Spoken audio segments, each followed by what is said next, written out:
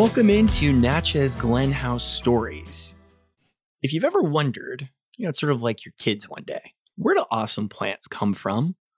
Where do new plants come from? How do plants arrive to garden centers that you go to, or maybe even your own doorstep? We're about to get a lot of those answers to the universe. My friend Rick Watson from Perennial Farm is joining me. And Rick, I think I always like to start these conversations with sort of a base question here. How did you, before you were owner of Perennial Farm Marketplace, how'd you get into plants? Were you always a plant person? Did you grow up around plants? Did you have the family sort of structure if someone was into it? Or did you, on your own, discover plants were going to be a passion for you? Yeah. Hi, Steve. Thanks for having me on your podcast. And to answer your question about how did I get started, I guess I was kind of born into it. My dad and my grandfather started a garden center business, not long after World War II. And, so when I came along many years later, I kind of grew up in the business as a teenager. I worked at my dad's garden center and kind of caught the plant bug, if you will. If you want to be in this business, you got to have the love of plants to start off with. That is, I think, one of the things people sometimes don't get. The nursery industry, you can speak to this as well, if not better than I can, Rick.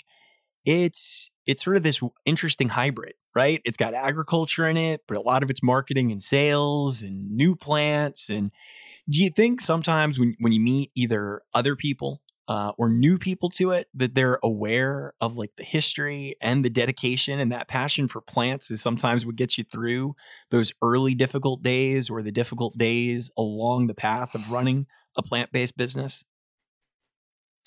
Now, I think people who aren't in this.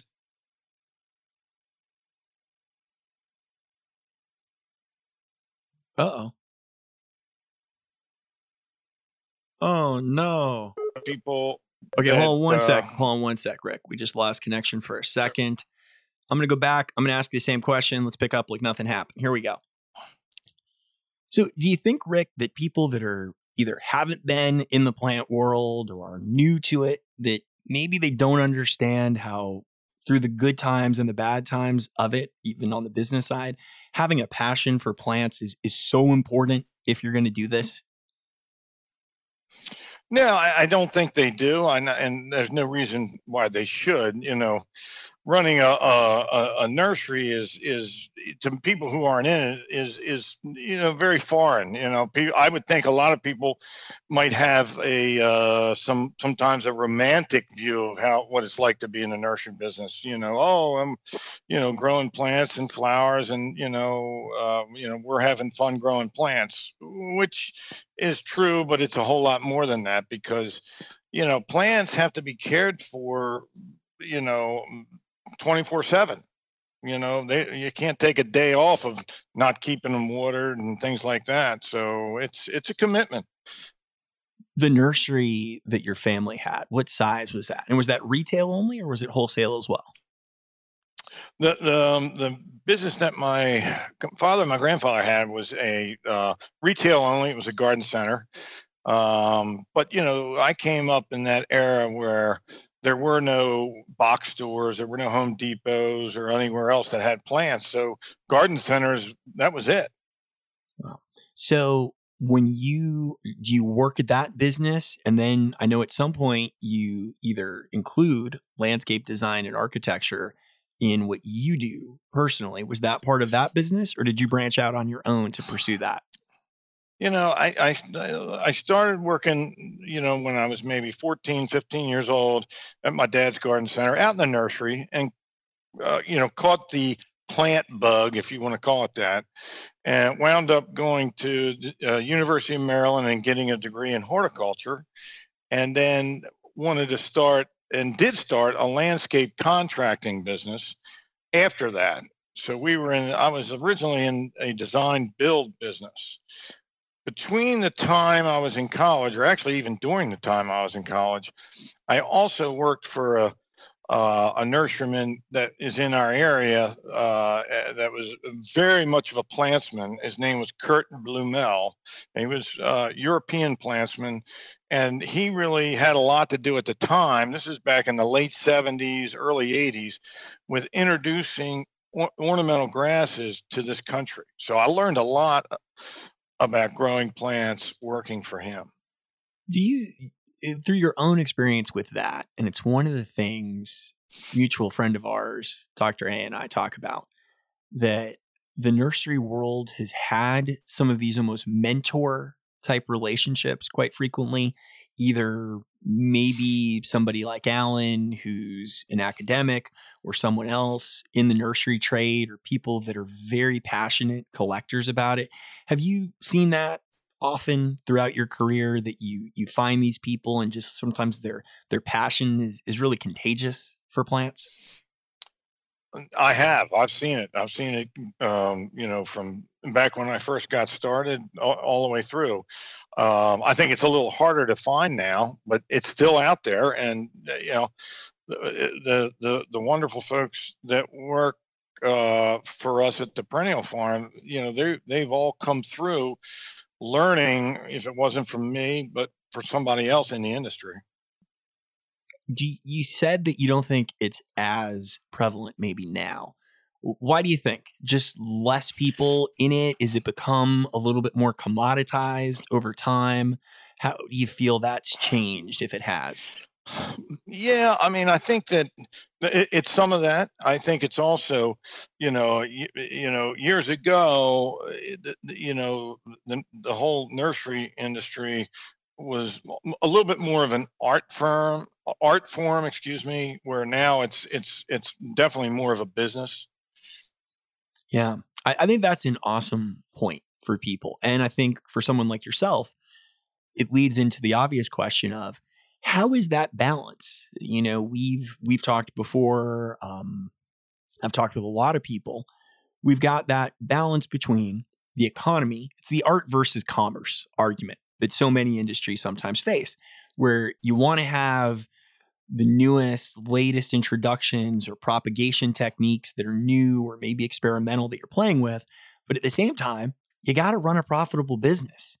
And there are a lot of nurseries that had incredible plants, but they couldn't figure out the business side of it.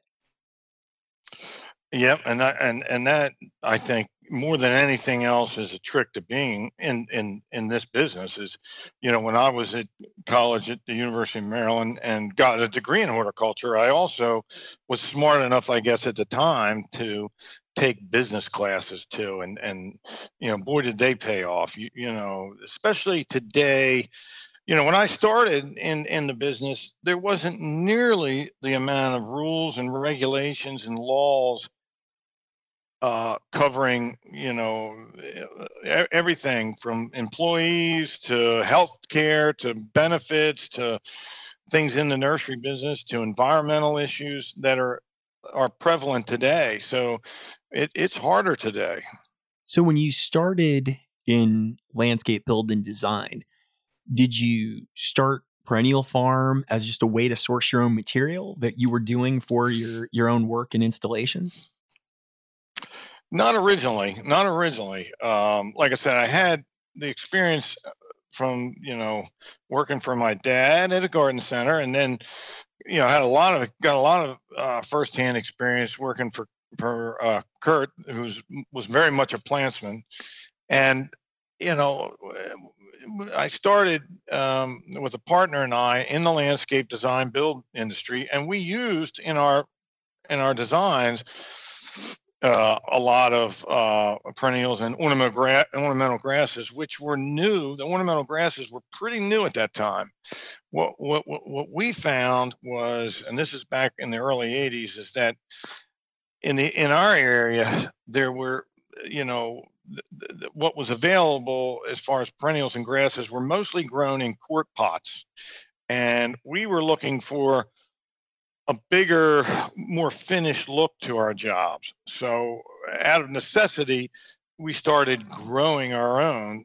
to have just for our own jobs. It just so happened that when we started doing that, my dad, who had the garden center, was like, "Hey, can we sell some of them? I'd like to sell some of those over at the garden center," and that's kind of how it started. It was a bit of luck and timing as part of it.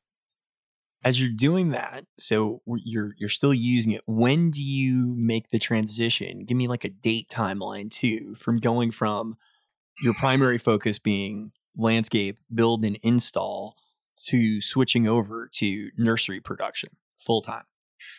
Well, we were, like I said, we were a landscape design build company first. And, through a good part of the 80s, that was our focus. And growing the perennials was probably the latter part of the 80s and certainly into the 90s. And it got to the point where, my partner and I split up the responsibilities, and he ran the landscape business through the 90s pretty much, and I grew the nursery part. And in 1998, tragically, my partner was killed in a motorcycle accident, and at that point we shut down the landscape side of the business and focused on just growing perennials and ornamental grasses. And around that time, what size nursery is Perennial Farm in that late 90s, early 2000s period? Ooh, and compared to today, I guess, it was, a fraction of what we are today. But, that's where we had to start. Yeah. And was the focus at that point still on like ornamental grasses, or had you started to diversify what you were carrying at that point? I think during the 90s and really even into the 2000s, ornamental grasses were pretty much the rage, and they were increasing in popularity every year, and to some extent, some varieties still are. So they were the new thing, and we definitely grew a lot more ornamental grasses, but we also grew a fairly large palette of perennials too, mostly in 1 gallon and 2 gallon and some 3 gallon sizes. So on the wholesale side of it, for those of you that don't know, there was a lot of work done on like native grasses coming out of Europe. Even like Adrian Bloom is somebody that I was a big fan of early on in my own plant fixation. And he was someone that started to talk about it some, I remember. What was the reception of independent garden centers as that's your primary crop that you have out there? Was it easy? Did they get it? Was the popularity at such a point where people started to understand their ornamental grasses is providing both texture and structure throughout the growing season, and the attributes that made them interesting? Yeah, I mean, I think I go back to when I was 15 years old, working in the nursery at my dad's garden center. And he had a good sized garden center outside of Baltimore. And at that time, what I can remember about perennials were they were just in the early spring, and they were these bare root things in a bag or in a box. They weren't even potted plants at that time. That changed over the years dramatically, and now perennials, ornamental grasses are a pretty major part of the garden center or nursery industry. I often wonder, and when you just talk to consumers, not people that are in the industry, there was this switch over from like annuals as bedding plants to things like grasses and perennials. Do you think people have any idea that there was sort of this moment, like where you said they went from being shipped in as bare root, grade 1 size plants to like, okay, this is a finished plant that I'm going to buy in an independent garden center? I think that happened over time.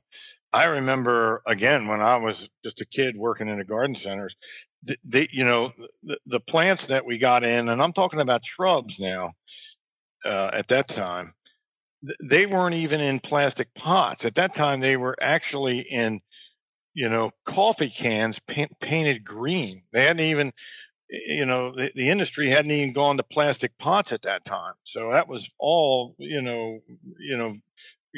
plastic pots and growing plants in that sense was all very new. So I think it happened over time. And, I think marketing has helped that too. So we're in this like mid 2000s, early 2000s moment, right? We're growing Perennial Farm on the wholesale side of it. And this has come up frequently on the podcast, Rick, that U.S. housing market is going countrywide, is giving people a lot of loans, Rick, for home construction, and there's building all over the place. And then all of a sudden, there's this moment in 2008 where that stops pretty abruptly and in a very negative way for the U.S. nursery business. How did you see that event and moment at Perennial Farm? How were you affected? Were you affected? How does that, as the business owner at that moment, strike you? If you can sort of put us in that headspace at that time. That's a good question. I think that in 2008, when all that came down, a lot of industries suffered. In our industry, we got hit pretty hard because, we're growing a live plant. We're growing a live product. We can't really just put it on the shelf and wait for times to get better. We have to grow and sell this year's crop so that we can get ready to grow the next crop. You can't just keep it in the same container or condition, whether it's in a container or even in the ground. It's going to continue to grow. So a lot of nurseries in the United States really suffered during that time. They had to sell stuff cheap.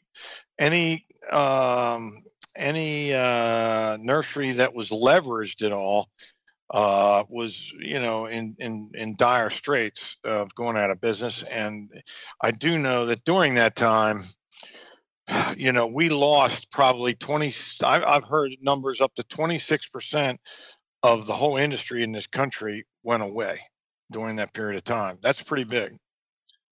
Do you feel that your position, because my introduction to the U.S. nursery horticulture world from a business perspective starts right there in 2009, right?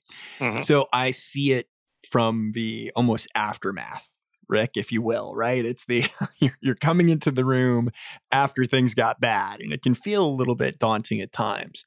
Do you feel that geographically, that was one of the things that for you, I in watching the business and observing the business, seems like it was a real strength for you. The relationships you had in that mid-Atlantic area and the Northeast corridor.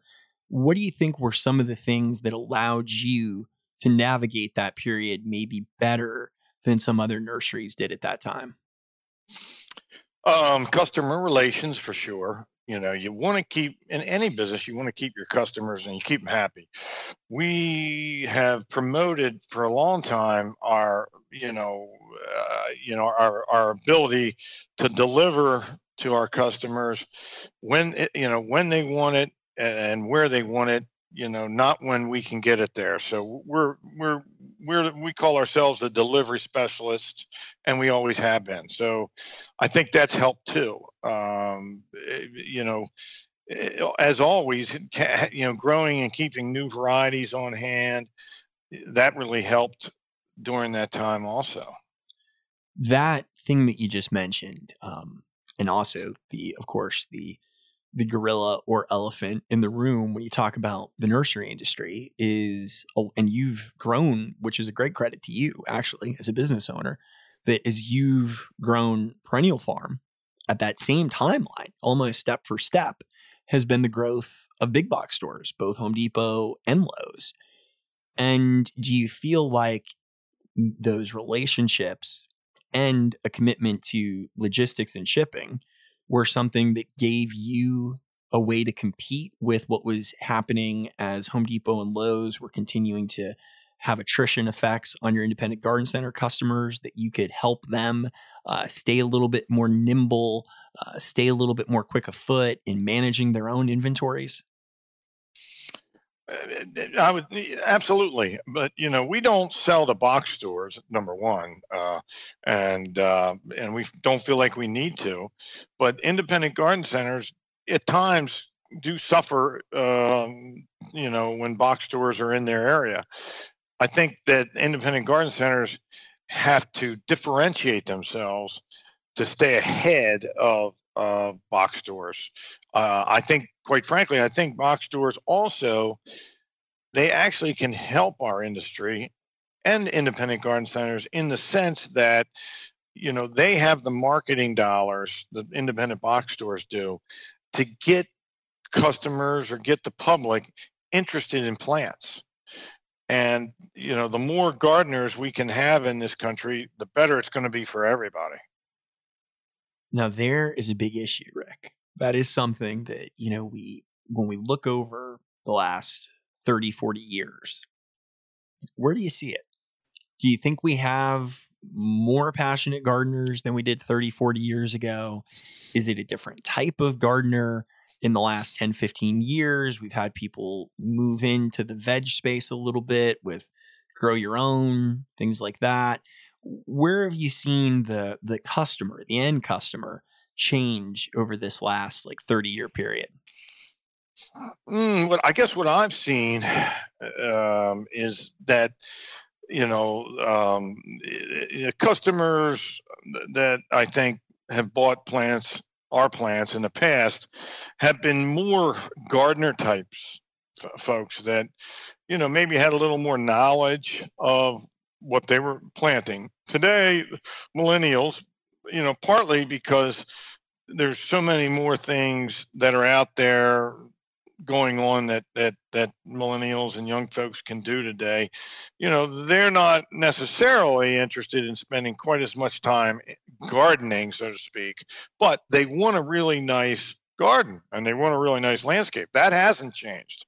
And I think that, maybe for them, it's they look at it more like they want landscape art. They want it there. They want it nice looking, maybe as maintenance free as they can get. Do you think at times, Alan and I have had this conversation on the podcast before, Rick, that the nursery horticulture industry has not always done a good job of telling the story of plants and flowers and gardening as we should have? Yeah, I would say that's true. And I think, and in the case of Alan, I mean, he's the ultimate storyteller, which is good and fun. And Alan would always say to me, give me the facts about a plant, I'll forget them. Tell me the story, and I'll remember. Yeah, and that is one of the things that I'm so happy about, that I've actually seen in the last year or so, being so active on social media and growing what I do here. That I think we're at a place where a lot of growers like yourself too are willing and ready to take steps forward to talking more directly to the audience and consumers and getting people excited about plants, because as growers, nobody really gets to know them better than you do. You're not growing one or two, you're growing thousands. So when you pick a plant to offer, it's one that you're putting significant risk into. So you got to be pretty confident in it when you get to that stage.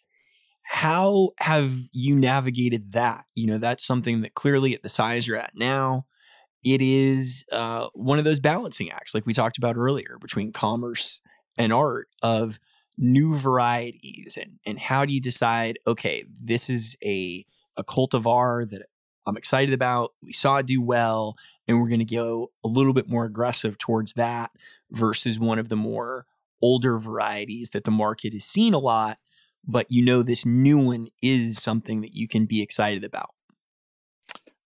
Yeah, well, that's a very good point. And, for what we do, it's always been this way. you know, growing plants as far as what varieties and how many to grow is as much an art as it is a science. And by that I mean,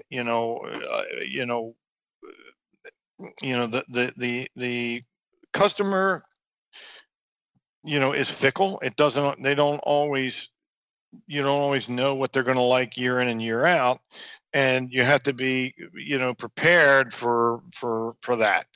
I think, we can use the history of what we've sold in the past to help us project forward, but that's not always a guarantee. And then there's been, believe me, there's been more than one new plant that I've grown that has wound up being what I call a dog, and that people just didn't want it. Have you found since that 2008-9 sort of changeover that, because this is one of the things that maybe sometimes end gardeners aren't as familiar with, that for you in your business, that there's a buyer at an independent garden center that, has to say, yeah, that's something I want to bring in. Have you felt like those relationships have improved since that time in the relationships you have where you go to a buyer yourself or one of the sales team and you get them excited about a plant that you're excited about that will at least perform from a production standpoint, and they're open to bringing that plant in and putting it on an order? Yes, if it's new and as a grower, we have some history with growing it, and it's a new, better variety. Most of our customers, especially the garden centers, they're willing to, if you want to call it experiment, but they know that a new plant is something people will buy generally. Especially in most cases in our industry, if it's a new plant, it's generally an improved variety over what was there before. Let's pick on something.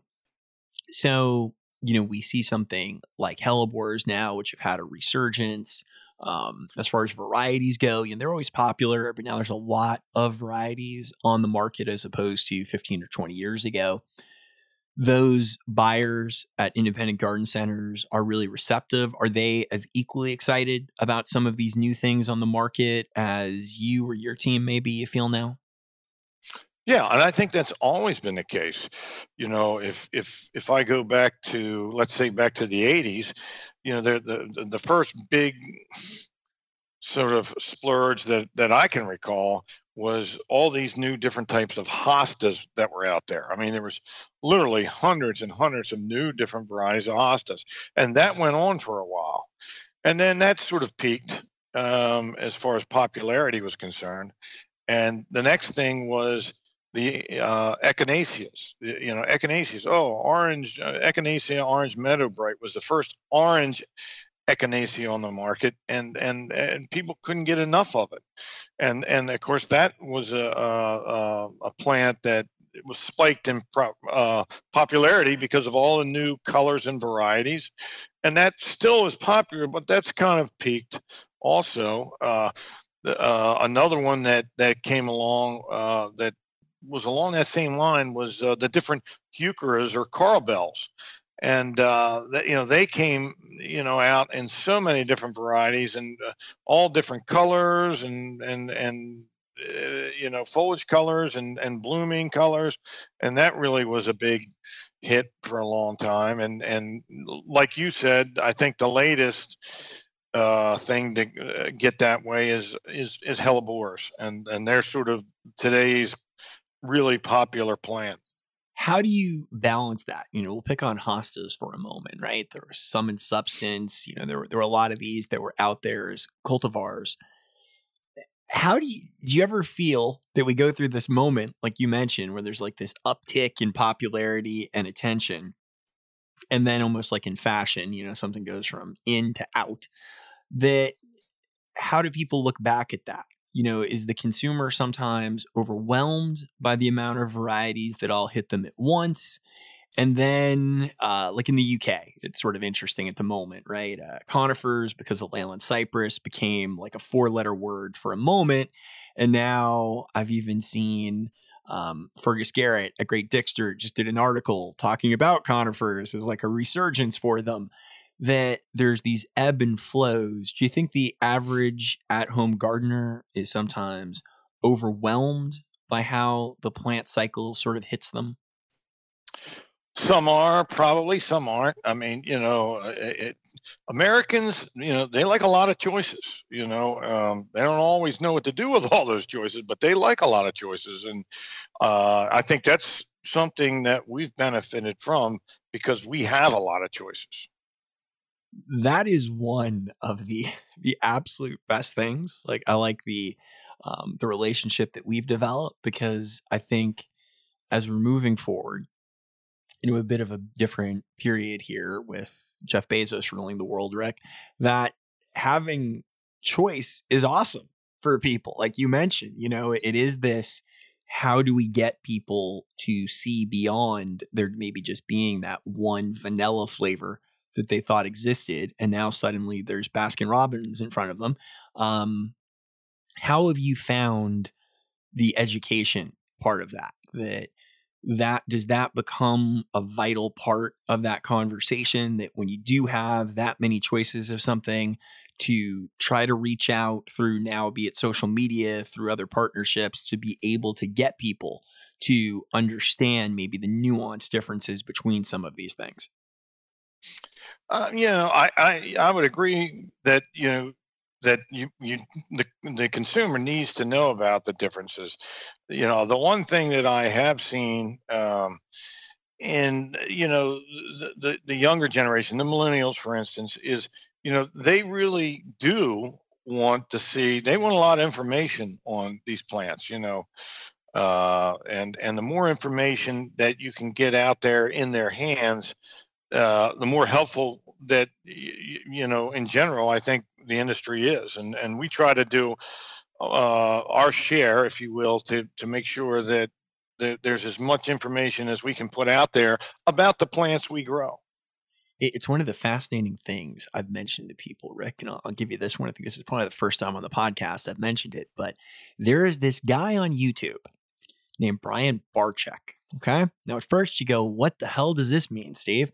Well, he sells and breeds rare snakes, like snakes I didn't even know existed, Rick. I'm like, what? Mm-hmm. A what? Now, what's fascinating about it is he puts out this content and he's talking really detailed things. He's talking about the genetic chromosomes of different plants and character attributes, and he does it overall in like a fun, semi-entertaining way. But here's what's the most interesting part about it. He's got over 3 million subscribers on YouTube. And I think if you would have told somebody that 15 years ago, that there'll be a content format of a guy who talks a lot about genetics and snakes, and over 3 million people would have pushed a button that says, I'll watch something about that, it would have blown people's minds. No one would have believed you. And I think you're completely correct on that observation, that more content and more specifics for a particular group of people, if they can be brought to it in a semi-interesting, dynamic way, they like it. That's what I think what it turns out to be.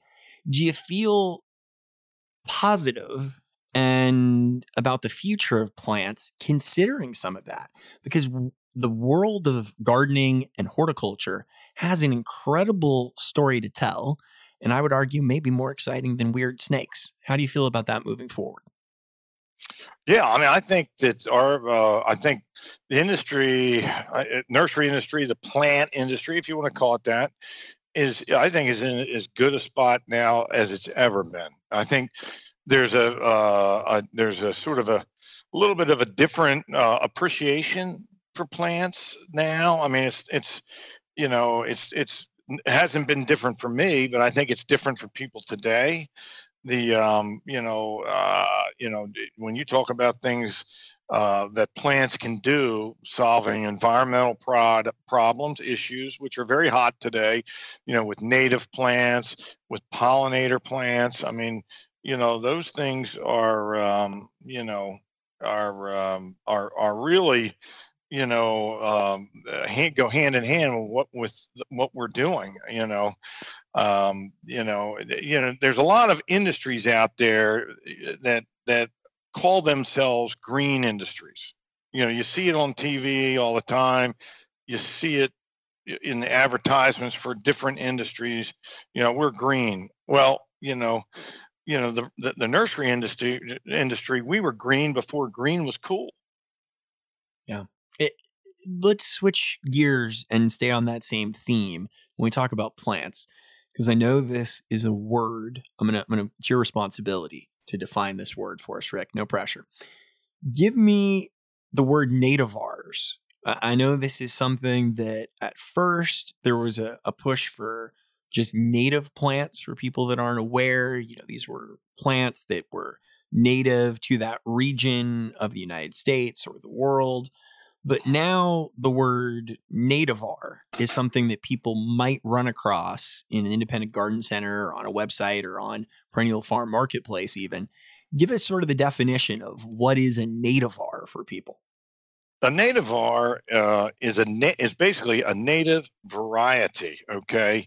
And it can be a native plant. It can be a native cultivar, okay, which is a plant that is bred out of a native plant. It's still a native plant. It's just a different cultivar. There's a lot of, or some, I shouldn't say a lot, there's some back and forth about, is this an original native plant? Meaning, was it here when the Mayflower came over? Or is it a native cultivar that's been cultivated out of a native plant? And that's where that comes from.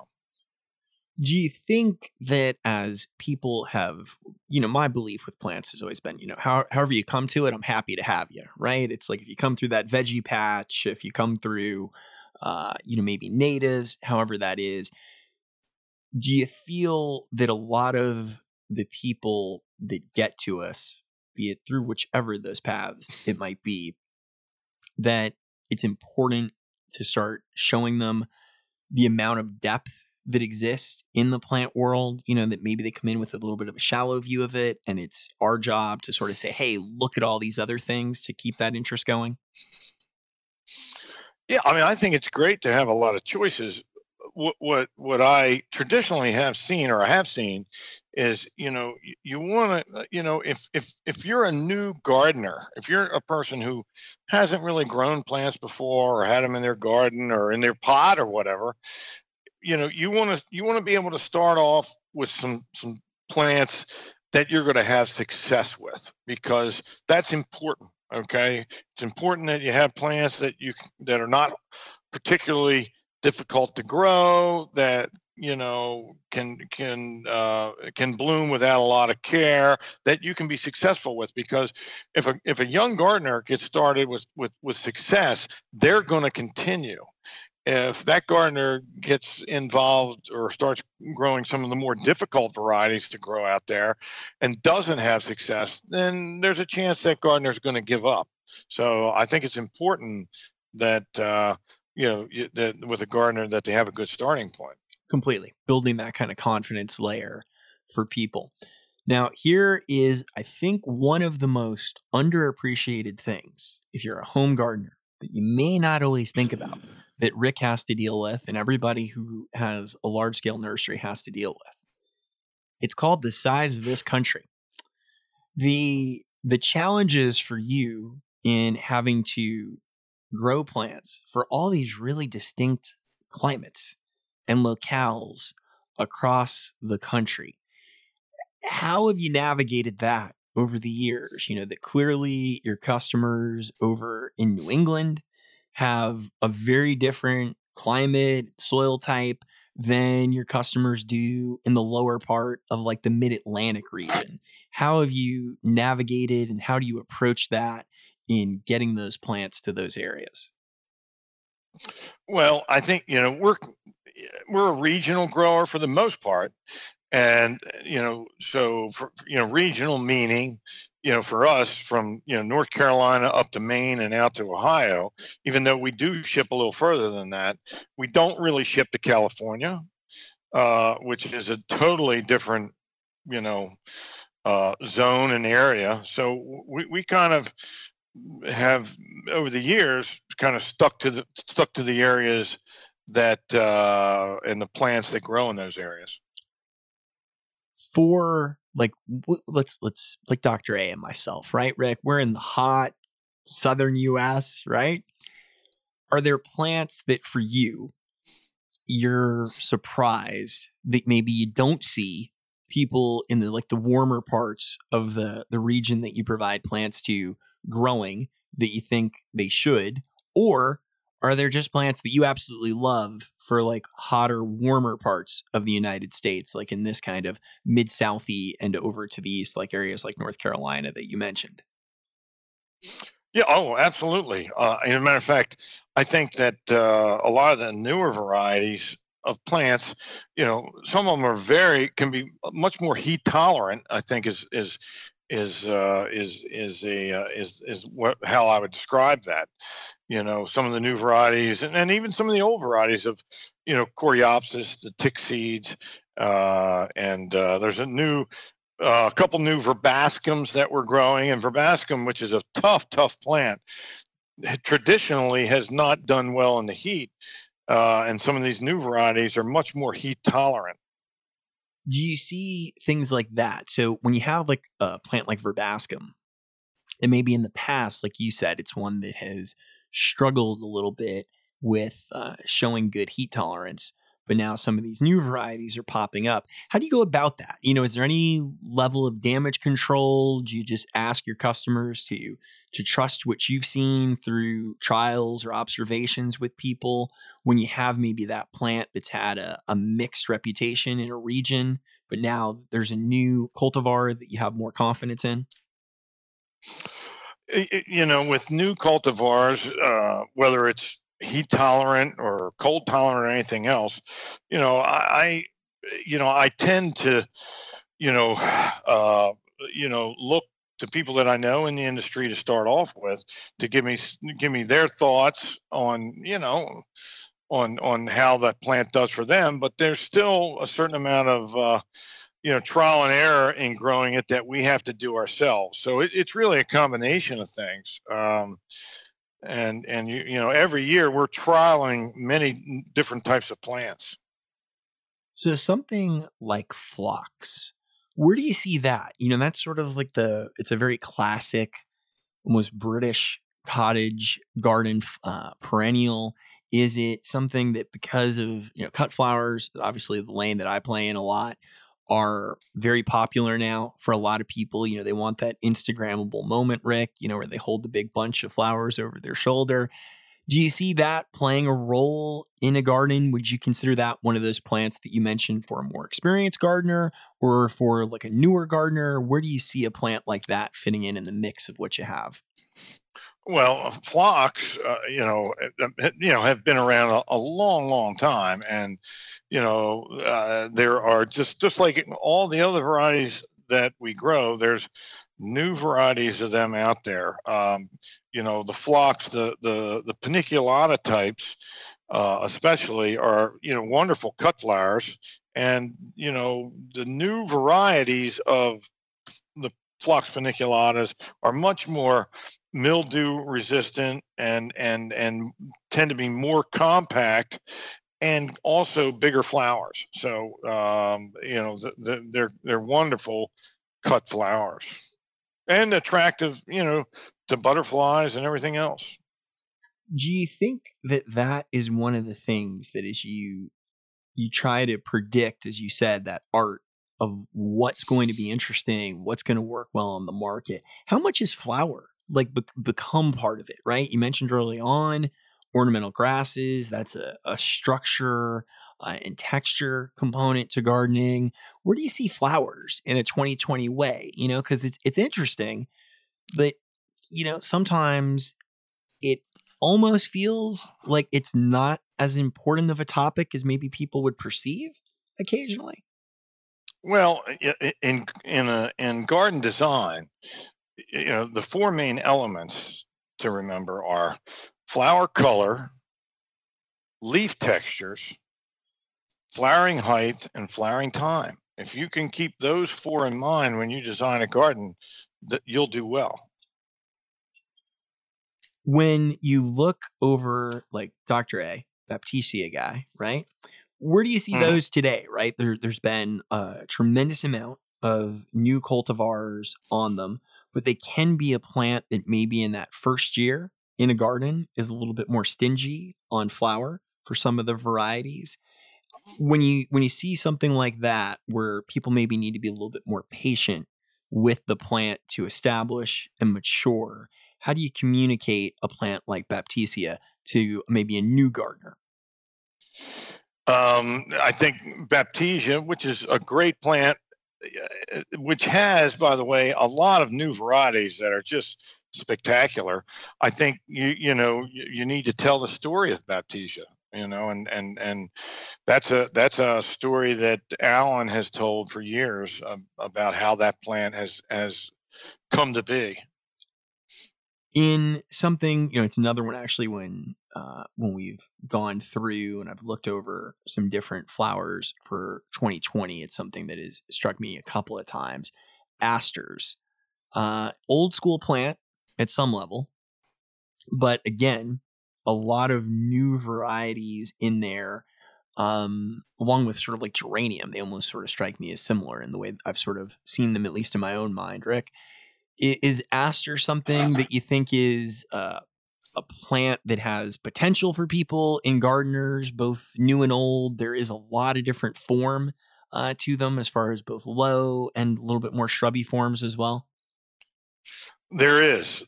I think the thing to remember with asters is, there's a number of native variety of asters, natives that and native cultivars that have really become popular.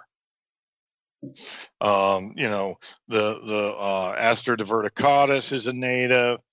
The smooth asters like Bluebird, the Nova Belegues like Blue Bayou is another one. October Skies. These are all natives, and they're great, long blooming, flowering plants that are good pollinators, are attractive to butterflies, can be good cut flowers. They're pretty adaptive plants. Now, on the flip side of it, how do you feel about something like Aquilegia, something like that sometimes is a short flowering plant, Rick? Do you think those, in the more inexperienced gardener's world, do those play a role, or is that such a short song sometimes from a plant like that it's more for like an experienced gardener that understands maybe where the performance of that plant is going to be? Well, Aquilegias are, tough plants that, have a unique flower. And I think that's the beauty of that plant. There's also some native varieties, Aquilegia canadensis for one. And, but they kind of like it in the shade, but they're not hard to grow. They're easier to grow than people may think.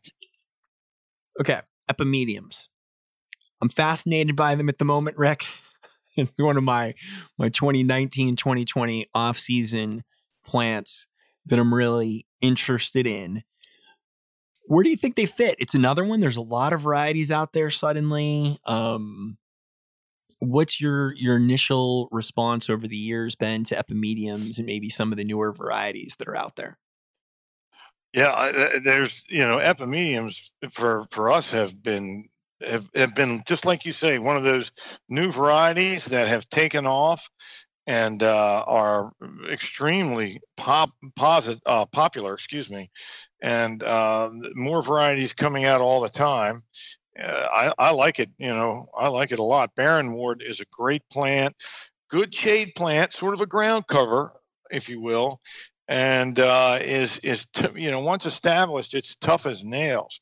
I think it fits a dry shade situation for the most part, and is a prolific grower and bloomer.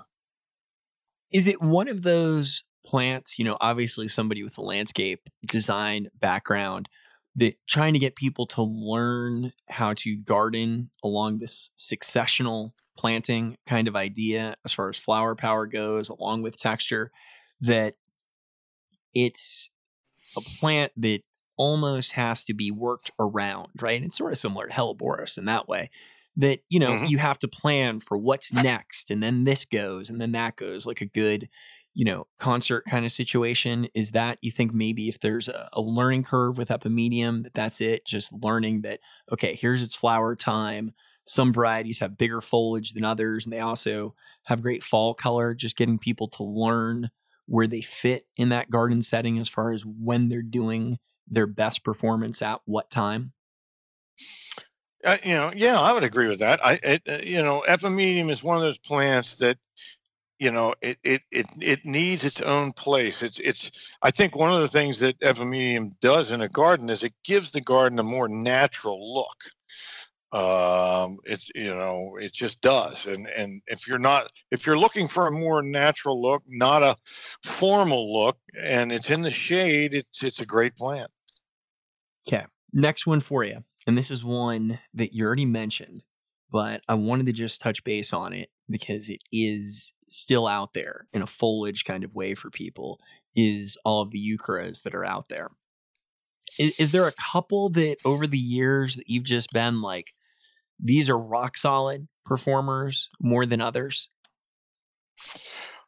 And Heucheras, I love Heucheras because of all the different colors that they come in. And yeah, I think there is. I like the Veloci types, the Heuchera caramel, citronelle, and those, they're pretty tough plants. But I like some of the newer varieties too, that have come out that are longer bloomers. I think that's something that people are probably starting to look for with Heucheras too, is, how do I get a longer blooming Heuchera? And to that end, Heuchera blondie is one that blooms an awful long time. And, Heuchera Pink Revolution is another one that seems to bloom forever. They're worth, and Berry Timeless is another one that blooms a long time, and they're new to the market. I've got to ask you a question because I do it every day and it's just on a small scale. Do you still walk the greenhouses frequently, just by yourself, just sort of walk and scan and look and go through that observation? Do you find that time frequently to do that? I do. My job, which has definitely changed over the years. When I first got into the business, it was because, was having fun growing plants. But then all those other things came along. I had to sell them, I had to deliver them, I had to deal with, all the employees and everything else, which is just part of any business. And I've sort of come full circle now where we're big enough where I have a sales team and an HR team and other people that do certain things. So I'm back actually doing what I originally wanted to do, which was growing the plants. So I'm out walking the greenhouses every day. Which is sort of awesome though, right? Like it really is. Like that's sort of, I said this recently to people, that the fun part is growing plants. Now, the challenging part sometimes is selling plants. Would you agree on that? Is that sort of in sort of a retrospective kind of way? Do you think that's somewhat accurate for most people? For people in general, I would say yes. You have to, like in any business, you have to build up, your customer base and what you do, and that takes time. Moving forward, do you see Perennial Farm? Are you happy with it, Rick? This is a big question, right? This is an existential exercise between the two of us. Are you at a place where you go, man, I can take moments every now and then to be proud of your accomplishment and what you've done. You've navigated the business through, sort of a growth cycle. Then we've got that challenge in the late 2000s there. Are you happy, or do you have those moments where at least you can be happy for a moment until the next fire needs to be put out? Yeah, well, if you were to ask me how that I would be where I am today back when I started, I would say you were crazy. So I feel very fortunate to have been able to do what I have done, and I think that you know whatever success I've had is in large part due to the people that work here. And I'm thrilled for them, happy for them as much as I am anything. Let me ask you one question as we get ready to wrap up here that does occasionally concern me. I talked about it recently with P. Allen Smith when P. and I were talking. One of the subjects that came up was there are some people in the nursery garden sector today, either be that through social media or YouTube, or just wherever they're creating content, but they don't seem to have a great reverence for the history of so many of the really great nursery people over the years. Do you see that yourself? If you do, does it concern you at all that maybe some of the people that are voices in the plant world, in this sort of 2020 world, they don't know these folks, that maybe like a Dr. A even, they're just maybe not as knowledgeable as maybe the audience that's watching them thinks that they are? Yeah, I think there is some of that. I think that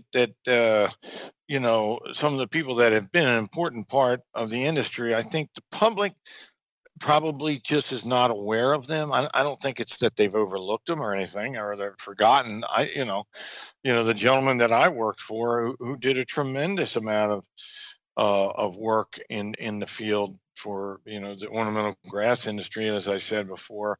He's not really. It wasn't really. I don't think a celebrity or well known. Are there any other people that come to your mind, right? Because I guess for me, it's one of the things I actually said to someone recently. They were asking me, I had a moment where someone said to me, are you concerned sometimes with the way people perceive you? And I said, no. I actually have a very short list of people that I'm really concerned from a plant perspective about their opinions on me.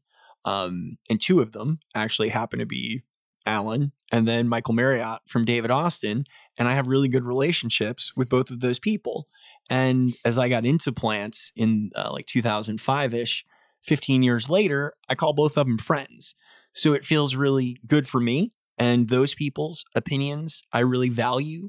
Do you have people like that for you still to this day, who like those are people that you really respect as mentors, and their opinions about about plants or even what you're doing really hold a lot of weight for you?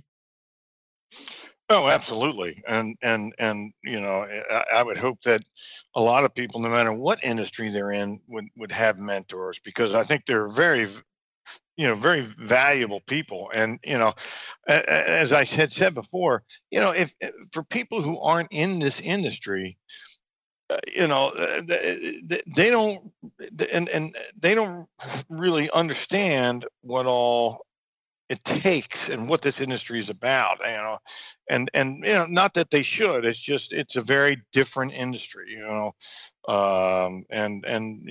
lot of hard work, a lot of hardworking people, a lot of challenges. But the challenge is for me, part of the love of it. I think Dr. A had once said to me, gardening is a challenge, and the fact that it's a challenge is what's interesting. If it wasn't a challenge, it would be boring. Completely agree with that. There's this great picture at Hicks Nursery on Long Island of a large, I think it's Fagus sylvatica, being taken off of a boat by horses, by horses. Okay. Hicks Nursery. I've seen that. Yes. Right. So do you think moving forward, that's something as an industry, maybe we need to storytell more. Maybe we need more people like me. I'm saying, Rick, do you feel like we need to do a better job maybe of talking about that history and talking about some of these figures, these mentors, these sort of luminaries within the industry? Do you think that's something that is a story that we definitely need to maybe tell more to the public, to attach both person, plant, place, time, really give that generation that we already mentioned that wants to deep dive something to dive into? Yeah, I think that's a great way to get people interested, and that if you know the history of the plant, you know something about the plant, you're going to be more interested in growing it and taking care of it, and the whole thing. So yes, absolutely, and Dr. Alan Armitage does a great job of telling the story of plants because, he's researched it and he knows it. Rick, I think we covered a lot of ground here. We covered your entire career of Perennial Farm, and we're just getting going. It is a real pleasure for me because I said something earlier today, actually, to a smaller scale flower grower, that so many of the people, as you also mentioned, who work in the nursery industry have been such committed people. And as we started the conversation with, passionate about plants. So I wanted to thank you for your passion and what you do in getting incredible plants out into the hands of gardeners like myself all over the country. Well, thank you, Steve. Thank you for, having me on, and I hope this helps people have more fun growing plants.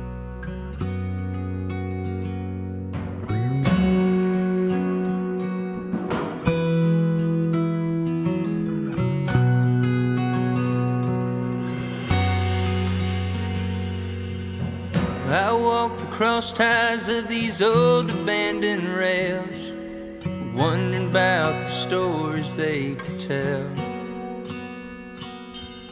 I think of all the weight I carry on my own, and I try to empathize with all they bear. There's something about the sun that brings me back to life. It's just like staring in your eyes. And I can't tell you what it is I'm doing here.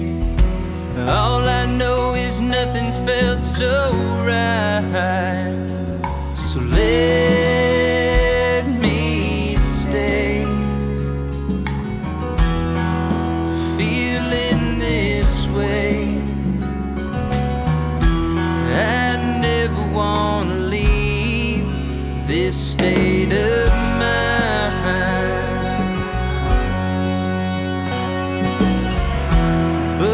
That's not for me to decide.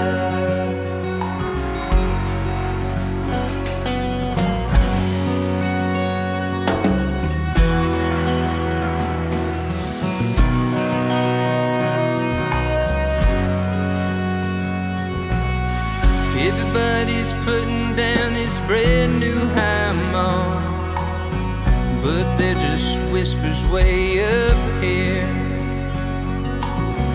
They got no rhyme for the reason why it's wrong, but there's still this burning in my ears. Some folks say I probably shouldn't live this way, but the last time I checked, this was my life.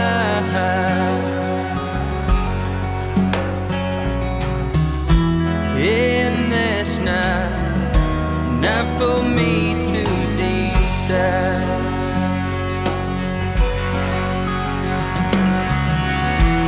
Everything that's mine is always yours,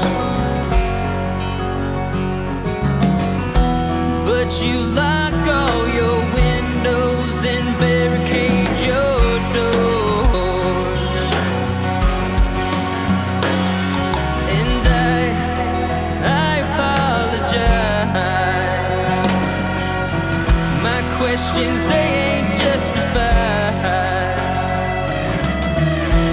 everything you do is for you to decide.